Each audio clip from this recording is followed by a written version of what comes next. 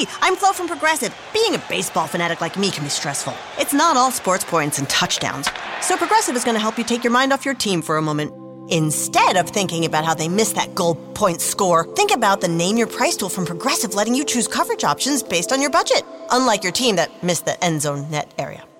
Well, anyway, hope this distraction about Progressive's Name Your Price tool was helpful. It sure kept me from thinking about all those penalty balls. Yay, sports! Progressive Casualty Insurance Company and Affiliates. Price and coverage match limited by state law. Progressive presents Forced Metaphors About bundling your home and auto. In sports, 3 goals is a hat trick. And when you bundle your home and auto with Progressive, you get a hat trick of great savings and round-the-clock protection. So you might be thinking, wait, that's 2 things. A hat trick is 3. But in this metaphor, great savings counts as 2 goals, and so does round-the-clock protection. So it's like 4 goals, and that's more than 3. It's basic math. Forced Metaphors. Presented by Progressive. Bundle and protect today. Progressive Casualty Insurance Company and Affiliates. Discount not available in all states or situations.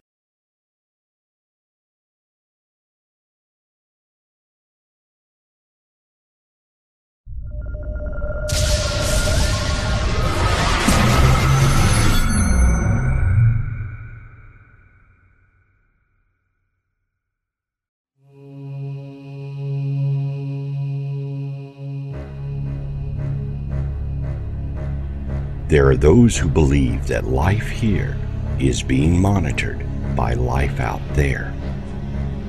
And there are those here that know it is true.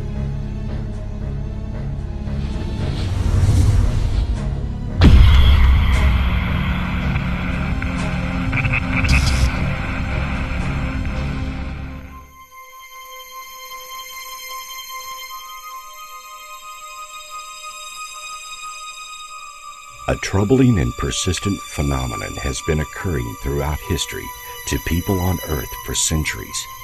The belief that they are being taken by beings from some other place, perhaps outer space or another dimension. These people have real memories of being taken secretly against their will by apparently non-human entities and subjected to complex physical and psychological procedures. People claiming to have been abducted are usually called abductees or experiencers. There are famous modern cases such as the Betty and Barney Hill abduction, the Charles Hickson and Calvin Parker abduction, and the Travis Walton abduction. However, for every well-documented abduction case on record, there are hundreds of less-known cases where people have experienced alien abductions. Each have unique differences, but all have a common thread. The term abductee has been used a lot over the years to explain how some unknown intelligence, it might be extraterrestrial, it might even be from another dimension or another time, that these entities have come to take people against their will, to do things, they take them away, they do things to these people that are very unpleasant, and the whole thing leaves the person that went through this type of experience very victimized. But the term experiencer is a bit more loose. It is just indicating that somebody's encountered an intelligence, but not necessarily been traumatized by it in all cases, not necessarily been taken in all cases, just they've come into contact with it. The term contactee actually was another term that was used back in the 50s, a little bit in the 60s, that kind of a thing. It's no longer in vogue, but experiencer is, I think, the proper term for it, because not everybody's taken, and those who go are not always taken against their will.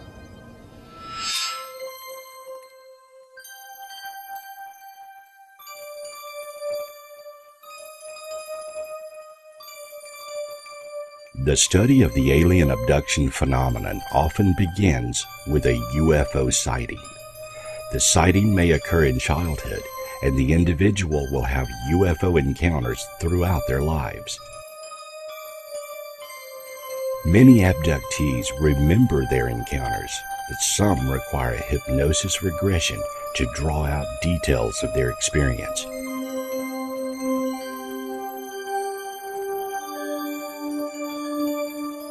Often they do not realize that an early childhood encounter has led to a lifetime of alien experiences.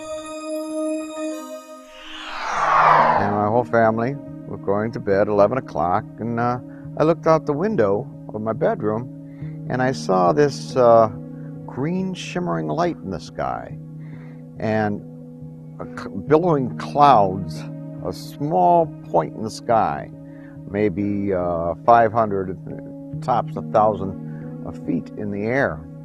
So it was well within our atmosphere. And the smoke was billowing out, and green shimmering lights behind it. I called to my mother. The sky is green. And she comes in and she looks, sure enough, the sky was green. And pretty soon my whole family, my parents, my sister, and myself were out on the front lawn. So it was summer because we were still in our pajamas and house coat. Father didn't know what it was. My mother said, "It's the second coming." Very religious woman, and she thought it was the second coming because none of us had any clue as to what it was. But it was a huge craft, perfectly silent, huge round lights of various colors, none of which were FAA standard, and just sat there. And then we looked off to the left, and here's a little funnel cloud of smoke coming down. The room was lit up completely, but my eyes were closed. I knew somehow not to open my eyes. There was something telling me, don't open your eyes because you won't like what you're going to see. Eventually, I did open my eyes because I could hear noise in the room. There was like scuffling on the floor. I opened my eyes. There were 3 small grey beings with big black eyes, big heads, and very skinny, spindly limbs. They pulled me up out of the bed, and then with one behind me and one each side of me holding my elbows, walked me towards the window. And I'm thinking, well, the windows are closed, guys, so you better open them before we go any further. So there was this rationality and irrationality going on at the same time. And it was later, my sister just didn't pay any more attention after that. And under hypnosis, it was revealed that this little tornado of smoke that came down had a smaller craft in it. And small gray beings came out of that craft, took me, and then took her. She remembers them taking me and then taking her to be examined. She doesn't know what happened with me, but she knows what happened with her. And then returned us. And when we don't know if our parents were taken or not, because when she was returned, I was back on the lawn, and so were my parents. We were all just looking up, like we were frozen in time, okay? And as we approached the window, I closed my eyes. And as I did, I felt this stickiness. It was a stickiness and a feeling of something being pulled very slowly across my face. It wasn't painful, it was just very, very weird. I opened my eyes because I felt cold, I felt wind on my face, and I was aware that I was now floating outside of the window, 3 stories up, looking down at the car park with a very bright light above my head. I couldn't really see what was above my head, I was just aware of this very bright light. One little grey on each elbow, I was aware of them, and we floated up into the craft. And then I can only assume this is the missing time phenomenon. Okay, so when we were all back in place, we were switched back on, so to speak, and the craft had departed. All that was left was that smoke.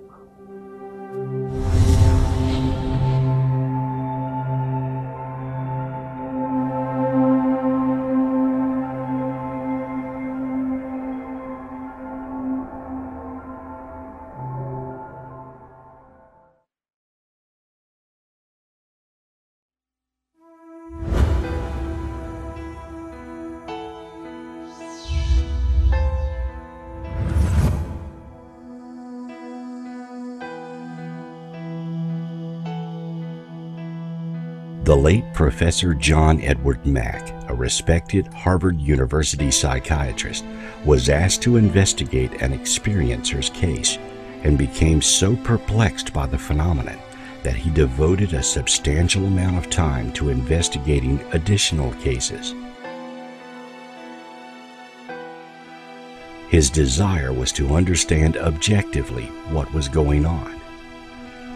Professor Mack eventually concluded that the only phenomenon in psychiatry that adequately explained the patient's symptoms in several of the most compelling cases was post-traumatic stress disorder. This would imply that the patient genuinely believed that the remembered frightening incident had really occurred. These people have been examined by myself. They've been tested psychologically. They are of above average intelligence. They are of sound mind. They've been shown as of superior mental functioning by the testers. So there is not indication of any kind of psychiatric condition that can account for this that I've been able to find. In fact, when one abductee hears the story of another abductee, they react with shock because they don't want to believe it's true. They would rather believe it's a dream or a form of mental illness than that this is something real because it's so shattering to their notion of reality. And that's happened over and over again among the people I've been working with.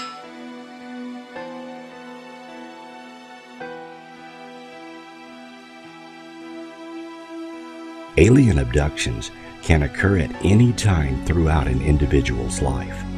They are rarely a one-time event.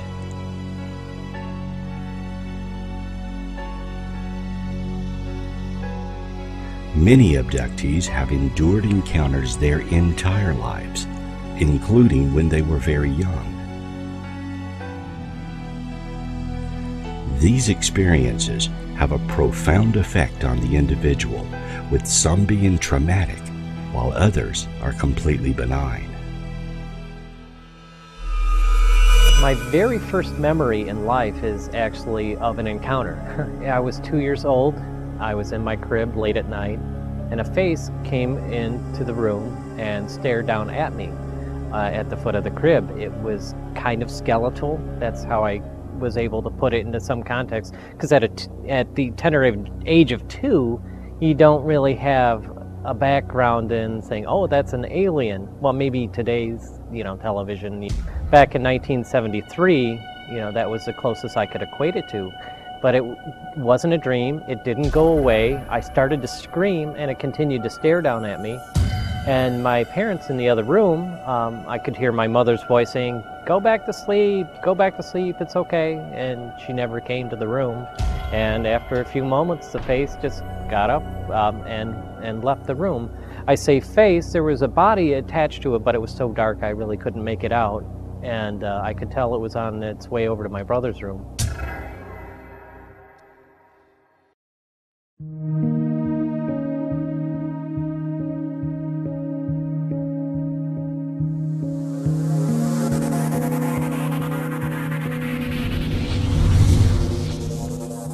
The origins of these beings are sometimes disputed by alien experiencers.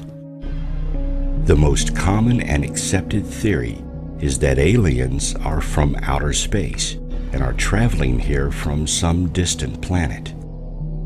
They are here to observe humans, and abductions are situations whereby the extraterrestrials are conducting medical examinations to better understand our species.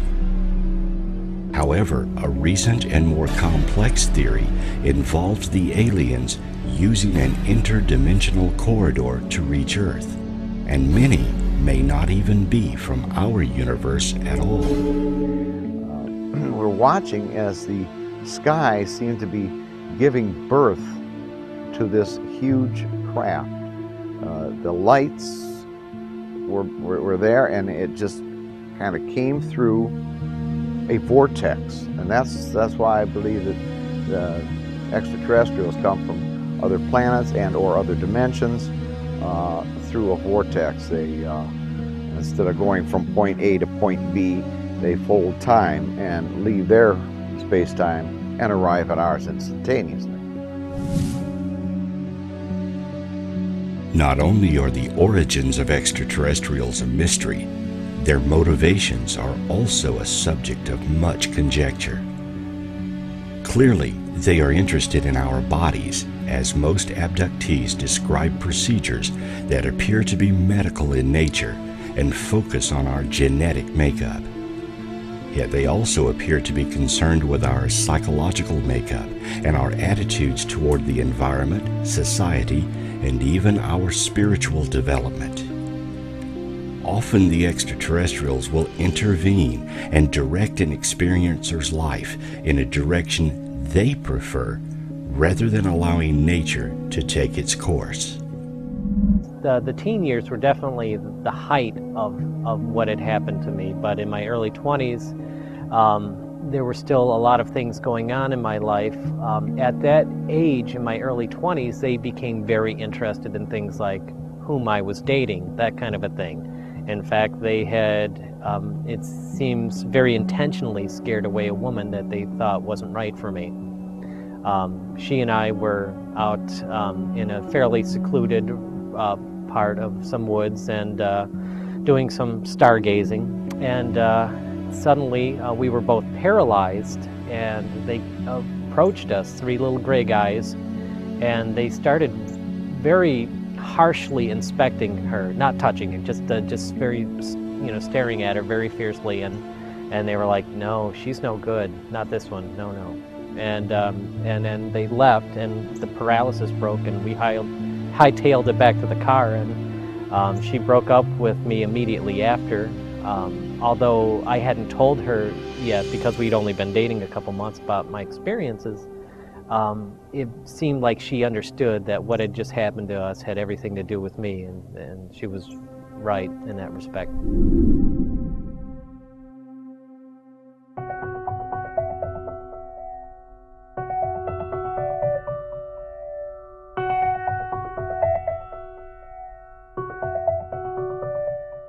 The majority of abductees do not appear to be deluded, confabulating, lying, self-dramatizing, or suffering from a clear mental illness. While psychopathology is indicated in some isolated alien abduction cases, assessment by both clinical examination and standardized tests has shown that, as a group, abduction experiencers are no different from the general population. Psychologists have argued that abductees' mental health is no better or worse than the average individual. The abduction phenomenon has been going on for a very long time, perhaps even in antiquity. Cave paintings made by our ancestors are strikingly similar to modern-day descriptions of aliens. History is replete with mystical tales that sound very much like alien abductions or extraterrestrial encounters. Such tales are often found in our that we look just like.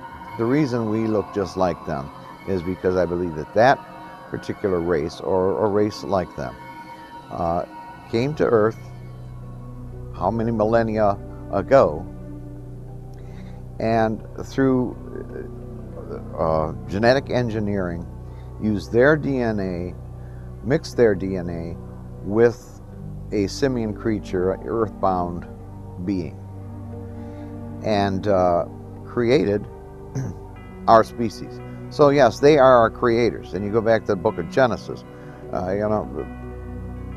Orthodox religion is going to say, God said he made us in his image. Well, no, it doesn't. It says, God said, let us make them in our image. Well, who's God talking to? So the apes and the monkeys that we see today, we're not part of this hybridization. We are.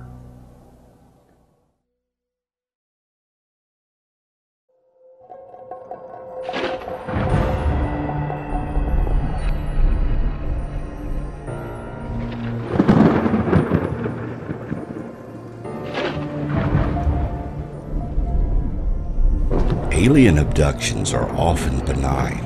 Some even report them to be enjoyable.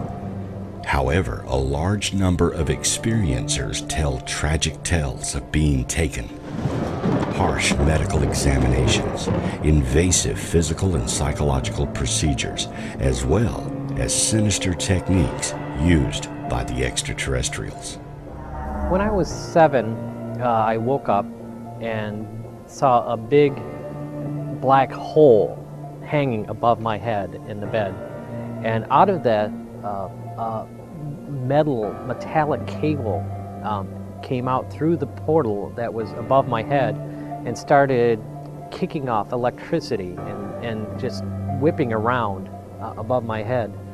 And as it did that, I felt a high vibration running, pulsing through me, and it was very heavy. Hi, I'm Flo from Progressive. Being a baseball fanatic like me can be stressful. It's not all sports points and touchdowns. So Progressive is going to help you take your mind off your team for a moment. Instead of thinking about how they missed that goal point score, think about the Name Your Price tool from Progressive, letting you choose coverage options based on your budget, unlike your team that missed the end zone net area. Well, anyway, hope this distraction about Progressive's Name Your Price tool was helpful. It sure kept me from thinking about all those penalty balls. Yay, sports! Progressive Casualty Insurance Company and affiliates. Price and coverage match limited by state law. Progressive presents Forced Metaphors. About bundling your home and auto. In sports, 3 goals is a hat trick. And when you bundle your home and auto with Progressive, you get a hat trick of great savings and round-the-clock protection. So you might be thinking, wait, that's 2 things. A hat trick is 3. But in this metaphor, great savings counts as 2 goals, and so does round-the-clock protection. So it's like 4 goals, and that's more than 3. It's basic math. Forced Metaphors. Presented by Progressive. Bundle and protect today. Progressive Casualty Insurance Company and affiliates. Discount not available in all states or situations. Almost felt like I could just explode. And as it revved up, I started to feel engulfed by what was this black hole in front of me. And then suddenly I found myself on board what appeared to be a craft. I didn't go through the front door, so to speak. I came in, however, this contraption allowed me to transmit over to it, the craft, and I was in a small room with 2 little gray guys. They led me into what appeared to be an examination room, and there was another little gray in there, and then they left me alone in the room. Now, normally when I'm taken, I'm paralyzed. They keep me under close watch, but I'm like, well, this is strange. They just kind of left me alone here in this room, and they don't seem to care that I'm here, so I'm gonna see what's in that door there. So I walked off and I exited a door from the room, walked down a hallway, and I looked back and they were following me. It seemed like they very quickly realized I left the room, but just wanted to see what I would do. And as I walked around this sort of curving hallway, I came to a dead end, and so I had to come back. And as I started back towards them, a door on my right opened up, and I could tell that's where they actually wanted me to go. We went into this room. There was a big metal chair in the center of the room, and they had me sit in it. And the little gray guys that were following me around, they were about 3 foot tall, kind of a charred gray, and they ushered me into a room where there was a slightly taller being that looked a lot like them, but had lighter skin. He was about 5 feet tall and had a very doctorly type of feel to him. And as I sat in the chair, he looked at me and he said, okay, be very good and you'll get to see the color blue. Now, as a kid, you expect, be very good, you get ice cream, a sucker, some kind of treat, something like that. But the color blue, I'm like, these guys don't really understand children very well, do they?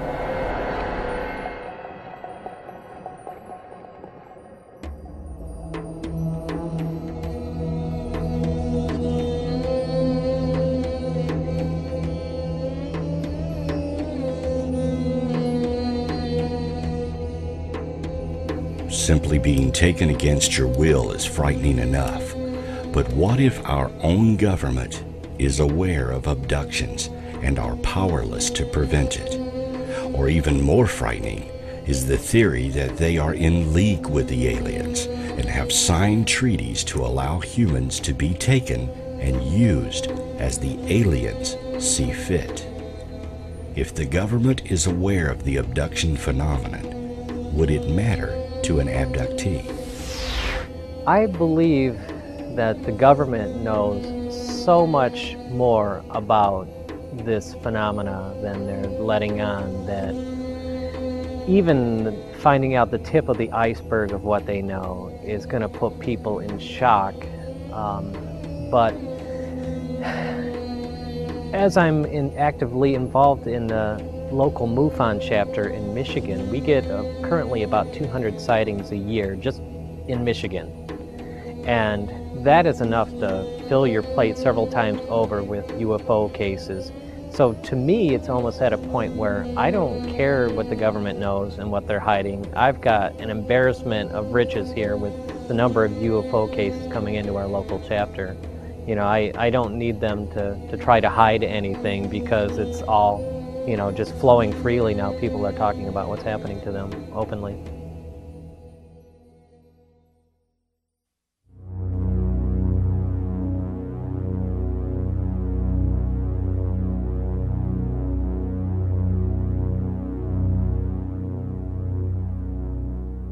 While alien abductions did not achieve widespread attention until the 1960s, there were many similar stories circulating decades earlier. These early abduction-like accounts have been dubbed paleo abductions by UFO researcher Jerome Clark. In an 1897 edition of the Stockton, California Daily Mail, Colonel H.G. Shaw claimed he and a friend were harassed by 3 tall, slender humanoids whose bodies were covered with a fine, downy hair. Colonel Shaw reported that these beings tried to kidnap the pair. The 1955 publication of Harold T. Wilkins' Flying Saucers Uncensored declared that Carl Hunrath and Wilbur Wilkinson, who had claimed they were contacted by aliens, had disappeared under mysterious circumstances. Wilkins reported his speculation that the duo was the victims of alleged abduction by flying saucers. A wave of contactee cases emerged in the 1950s as well. These individuals claimed to have been contacted by aliens. However, the substance of contactee narratives is often regarded as quite different from alien abduction.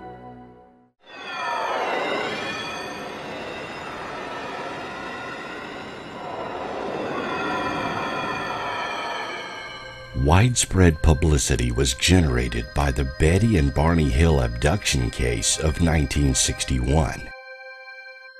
The Hill incident was probably the prototypical abduction case and was perhaps the first in which the claimant described beings that later became widely known as the Greys, and in which the beings were said to explicitly identify as extraterrestrial origin.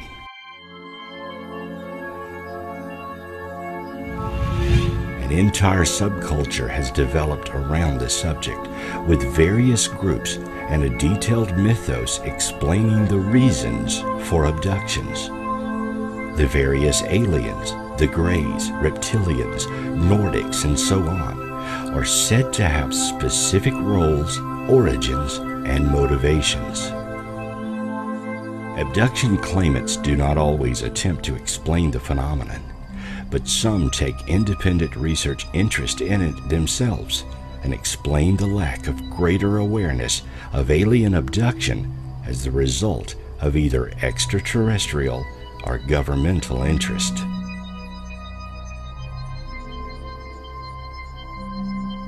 Often, abductees share experiences or recall meeting on board a spacecraft. However, most alien abductions occur to individuals with no way to prove what has happened to them. There's a couple different ways where other people are involved in these types of experiences. Sometimes you find yourself aboard a craft or in some situation where you run into other people. I've never been one of those people to be in that situation where I've been aboard anything and I've seen anybody else, although it's not uncommon. In fact, there's a lot of stories that people I know quite well who have been aboard a craft have met somebody, and then later in life have actually met that person in real life. And then they were like, oh yes, you know, we've met somewhere before, and they figure out it was on board. I have been involved in experiences along with other people. I've seen UFOs with other people present. There was the time where I was dating a girl, and they came up and paralyzed us both, and that experience was definitely a shared one. So it doesn't always happen when somebody's alone. I mean, go figure, Betty and Barney Hill, one of the most infamous cases, of course, is about a couple being taken. So sometimes there are other people involved. Most of the time, you know, they just isolate you and take you, just the individual.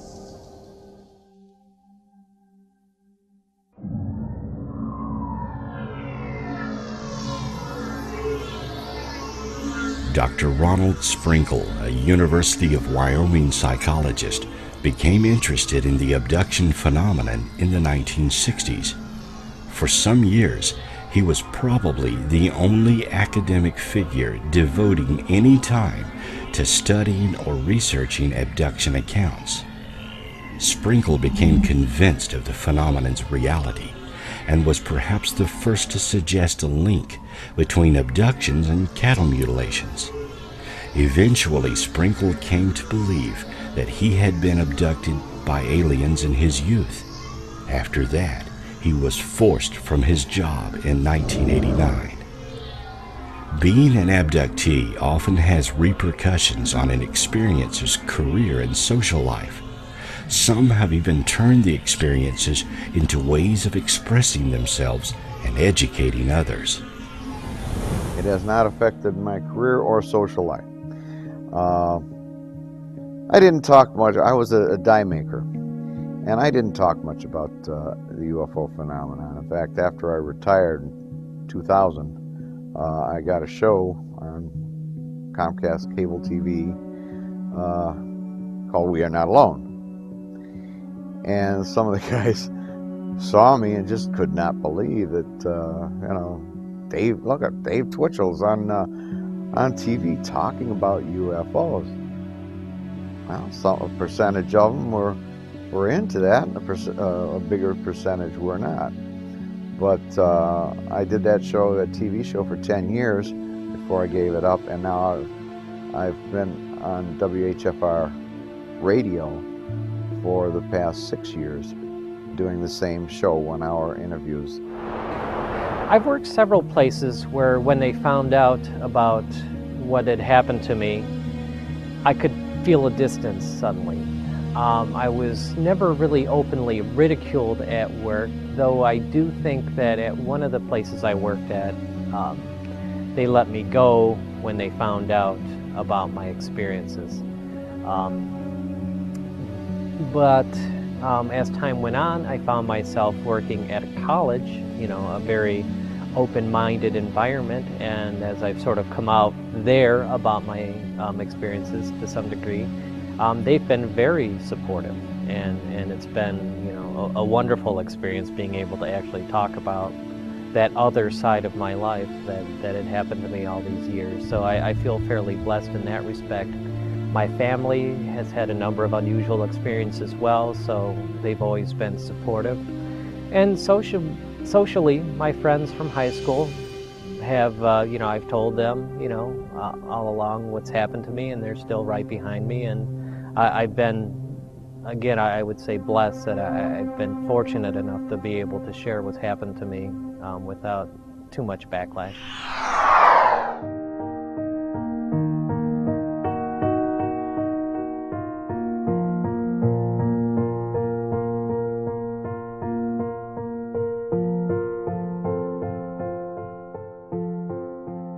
The late Bud Hopkins, a painter and sculptor by profession, had been interested in UFOs for some years.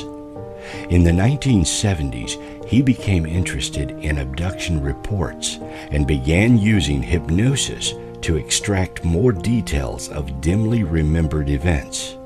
Hopkins soon became a figurehead of the growing abductee subculture.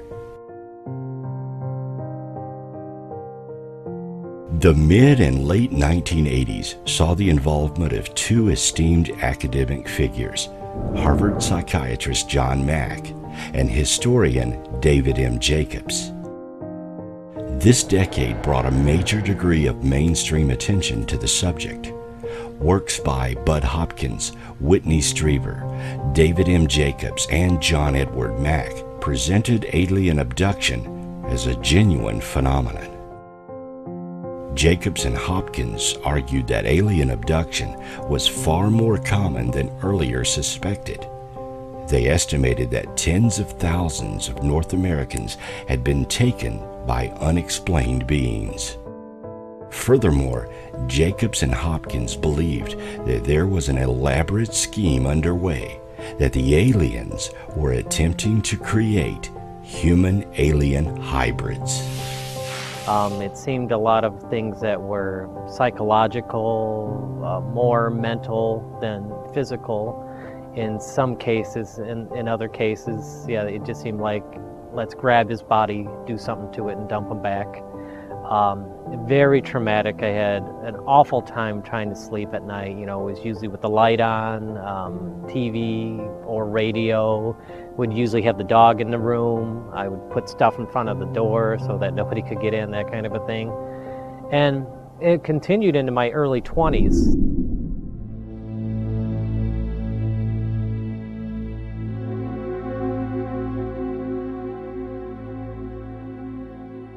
Though the motives for hybrids were unknown, there were anecdotal reports of phantom pregnancy related to UFO encounters at least as early as the 1960s.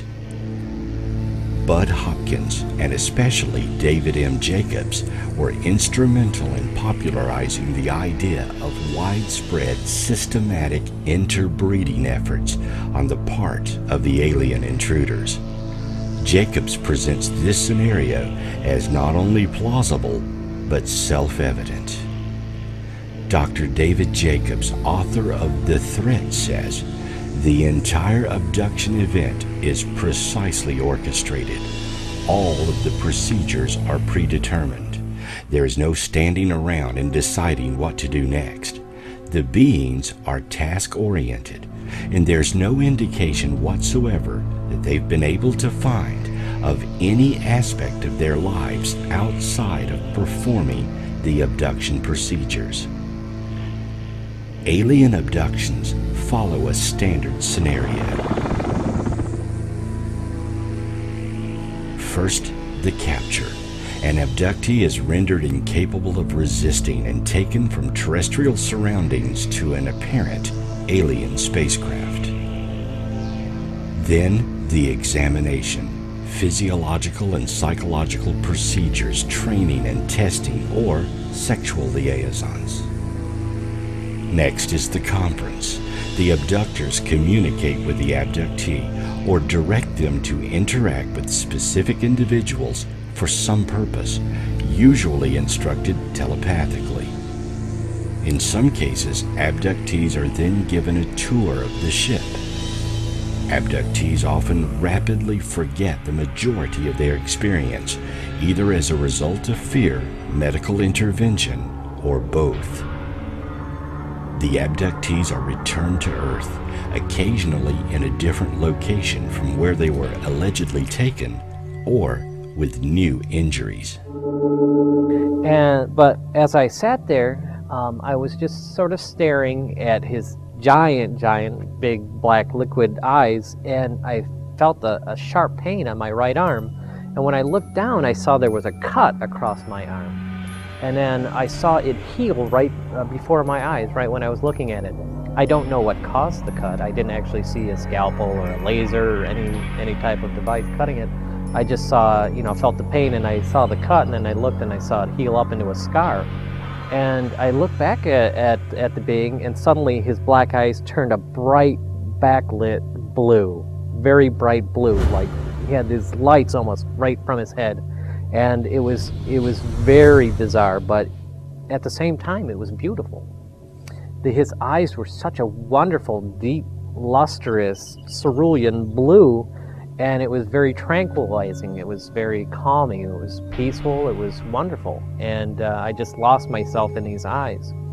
And then I woke up in bed the next day, and I had the scar there, and I still have the scar. In fact, later that same day, the story wasn't over yet.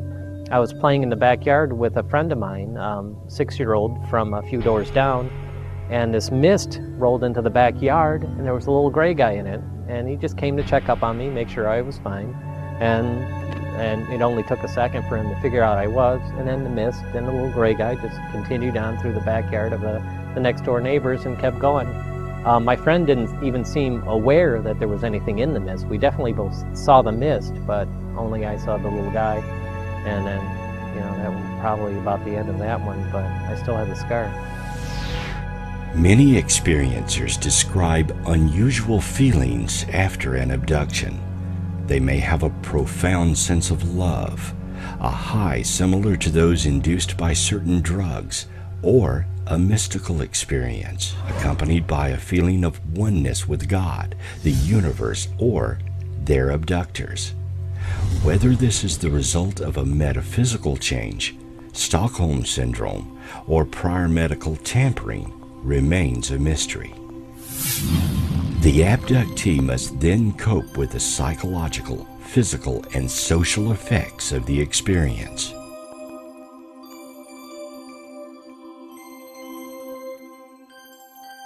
If alien abductions are happening, shouldn't we see an effect on society? Or would something so subtle be difficult to emerge in social behavior? The UFO phenomenon has been with us for centuries. Is it possible that our society is being directed? Hi, I'm Flo from Progressive. Being a baseball fanatic like me can be stressful. It's not all sports points and touchdowns. So Progressive is going to help you take your mind off your team for a moment. Instead of thinking about how they missed that goal point score, think about the Name Your Price tool from Progressive, letting you choose coverage options based on your budget, unlike your team that missed the end zone net area.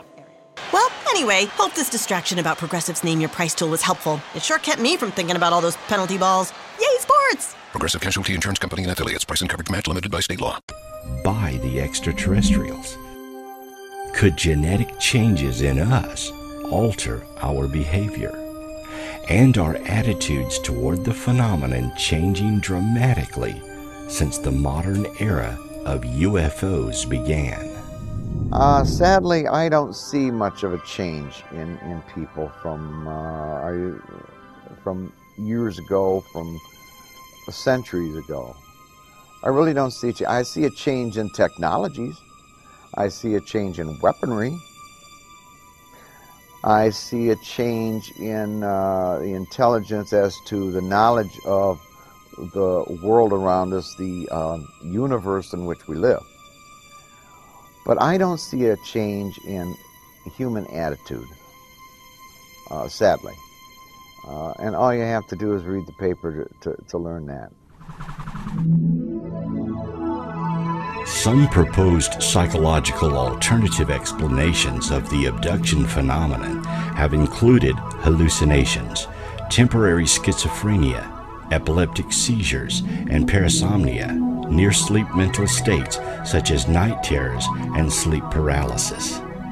Sleep paralysis, in particular, a theory often accepted by skeptics, is accompanied by hallucinations and a particular sensation of malevolence or a neutral presence of something in the room, though usually people experiencing it do not interpret that something as aliens. You can write it off to the abduction phenomenon, write it off to sleep paralysis. Sleep paralysis. Yes, there's such a thing as sleep paralysis. Everybody's awakened, half awake, half asleep, and thought they saw something in the room. Now, this has happened. At the same time, a goodly number, I think Bud Hopkins, the late Bud Hopkins, said it was like 33%. 1/3 of his cases were abductions that happened at work while a person was wide awake and conscious. For example, my sister walked into her bedroom perfectly conscious, and the lights were out, but this is just one of her weird experiences. There was a blue light in her room. Her room was illuminated with this blue light, although the lights were off. She walked in and she looked around. She said, "What is this blue light?" as she stood in the doorway.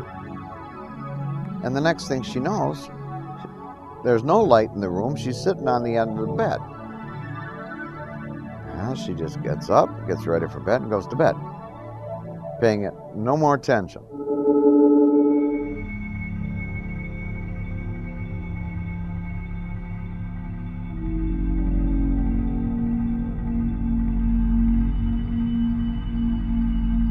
Proving alien abductions is difficult without obvious physical evidence.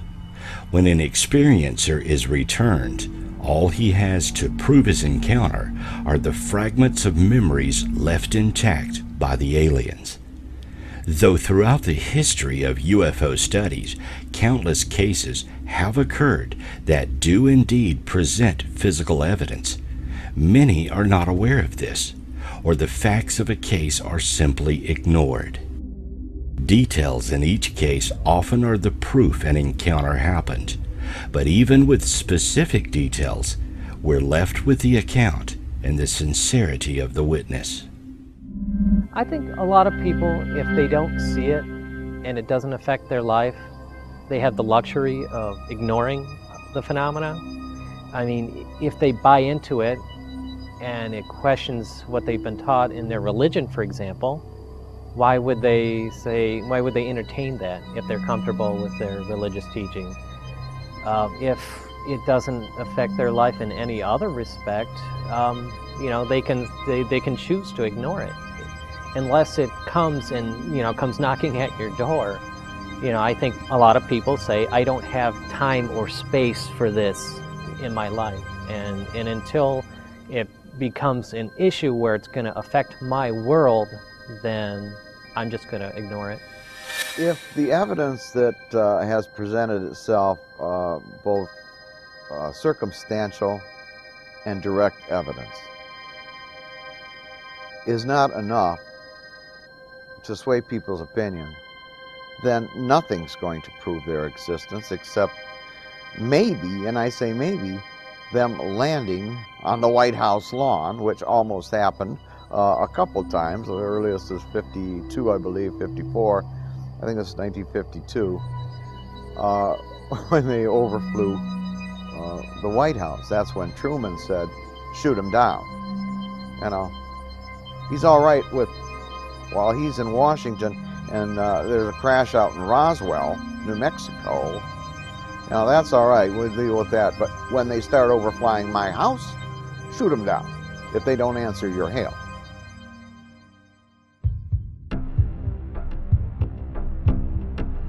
California podiatrist Dr. Roger Lear claims to have removed alien implants from patients. Alien implants is a term used in ufology to describe a physical object placed in someone's body after they have been abducted by aliens. Claimed abilities of the implants range from telepresence, mind control, and biotelemetry, the way we tag wild animals for study. As with UFO subjects in general, the idea of alien implants has seen very little attention from mainstream scientists. We found in several cases that they put out an electromagnetic field measurable on a Gauss meter of about 6 milligauss. And if anybody's into electronics or radio, you'll know that's a pretty strong magnetic field. When they're taken out of the body, they don't do anything. Also on an instrument called a trimeter, we get a mid-range reading on a combined scale, electrical scale, and magnetic scale. And that's also a pretty strong reading. We have an electrical engineer that we've used, and he has designed a special probe that's connected with an oscilloscope so we can read the waves and see what it looks like. And he says there's a good indication that there's something going in and there's something coming out. So obviously these objects are in communication with somebody at some distance.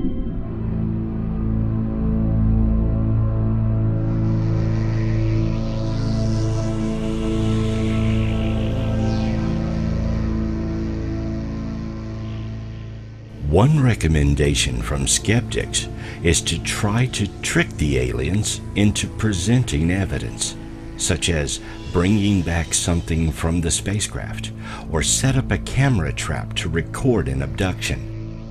This has been tried, and in each case, the cameras simply failed, and the experiencers are so closely watched and controlled during an abduction, taking something is impossible. I've never done anything like set up a camera or any sort of recording device to try to track my experiences, since they happen so infrequently. It would be a very disciplined effort to try to set up a camera for something that maybe happens only even at the peak of when I was having these experiences every few months, which is still a lot. In the past decade or so, I really haven't had the same types of experiences that I had prior to this to try to do it now. But yeah, it happened so infrequently that I was never really able to set anything up that I thought would catch anything. I find that the best cases are cases where people are coming forward after 20, 30, and 40 years. Finally coming forward with these cases that where they had lived at the time in Michigan and saw this, had a very close encounter, like myself, like my family, with a UFO. Not just a light in the sky, but a close encounter where it's a couple hundred feet away and you can see it's perfectly silent. It has no visible sign of propulsion, has no wings, has no rotors, makes no sound. What is it? You know, and then it hovers, shoots off. What do we have that would, cancel out the inertia to where the pilot would not be a grease spot on the wall when it takes off? You see? So yeah, I've heard of a lot of cases with Michigan MUFON. Some of them have good evidence, but personally, all I can say is my sighting. Now, I can't convince you, I can't convince your viewers that my family actually saw this thing, you know? But what would be my motivation? I've written 3 books. Is it to sell books? Trust me, you don't get rich selling books on UFOs. So, but the purpose of the books is to get the word out there, to let people know we're not alone.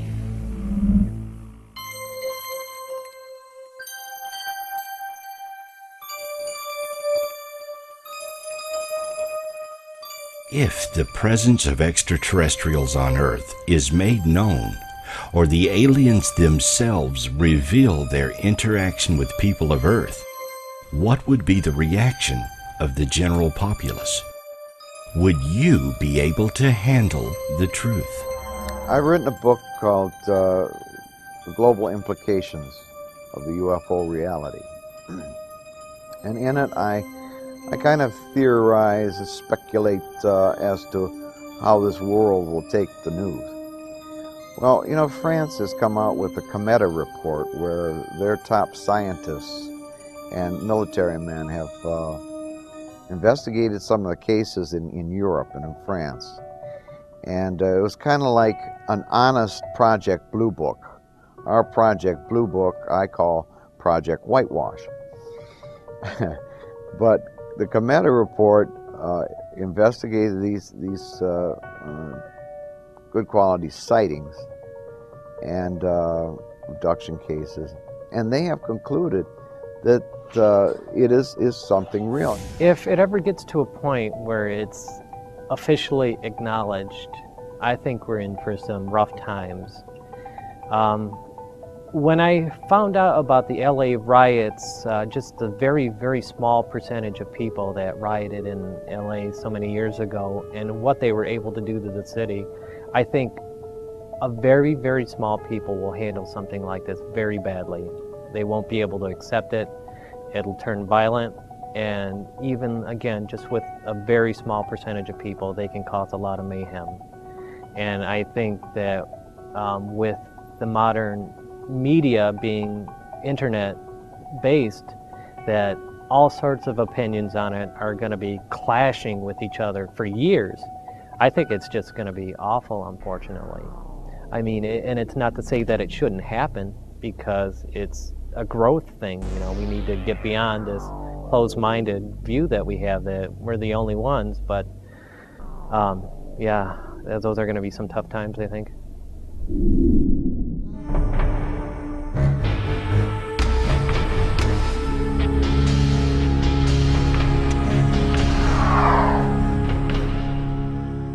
A precise number of alleged abductees is uncertain. One of the earliest studies of abductions found 1,700 claimants, while other surveys argued that 5 to 6% of the general population might have been abducted. If true, that would be a huge number of people being taken. Best evidence I have found is my own sighting. Seeing is believing. Most researchers have a lot better cases than I have. The Betty and Barney Hill case, the Peter Robbins doing the Rendlesham Forest case. In Michigan, I'm from Michigan, of course, and I'm with Michigan MUFON. We get a lot of I saw a light in the sky cases. These light in the sky cases are something else, because these people are convinced that they're seeing something anomalous when it's just a light in the sky. I think that the best evidence, and I do get asked occasionally, you know, what's the best evidence for the reality of extraterrestrial, if that's where they're from, visitation. And I just think it's the raw number of people that have had these types of experiences. There are those who are open about it, but that's a minority for certain. A lot of people that I speak to will come up to me and say, I've never told anybody this before, but, and there are a lot of people that deny having these types of experiences when they know themselves that they've had them. So, and it continues, it doesn't stop, it doesn't let up. And, you know, generations in the past and generations to come, it seems, unless some major change happens, are going to continue on this same course of having these types of experiences regularly. And whether people choose to acknowledge it or ignore it, it doesn't matter to the phenomena. The phenomena will just continue. You can't make it go away. It's not a fad or anything like that. We may never know the full agenda of the beings responsible for alien abductions. Further research is needed. However, with each new case, we gain more knowledge of the alien agenda, and we become better prepared for the day when we will have full disclosure.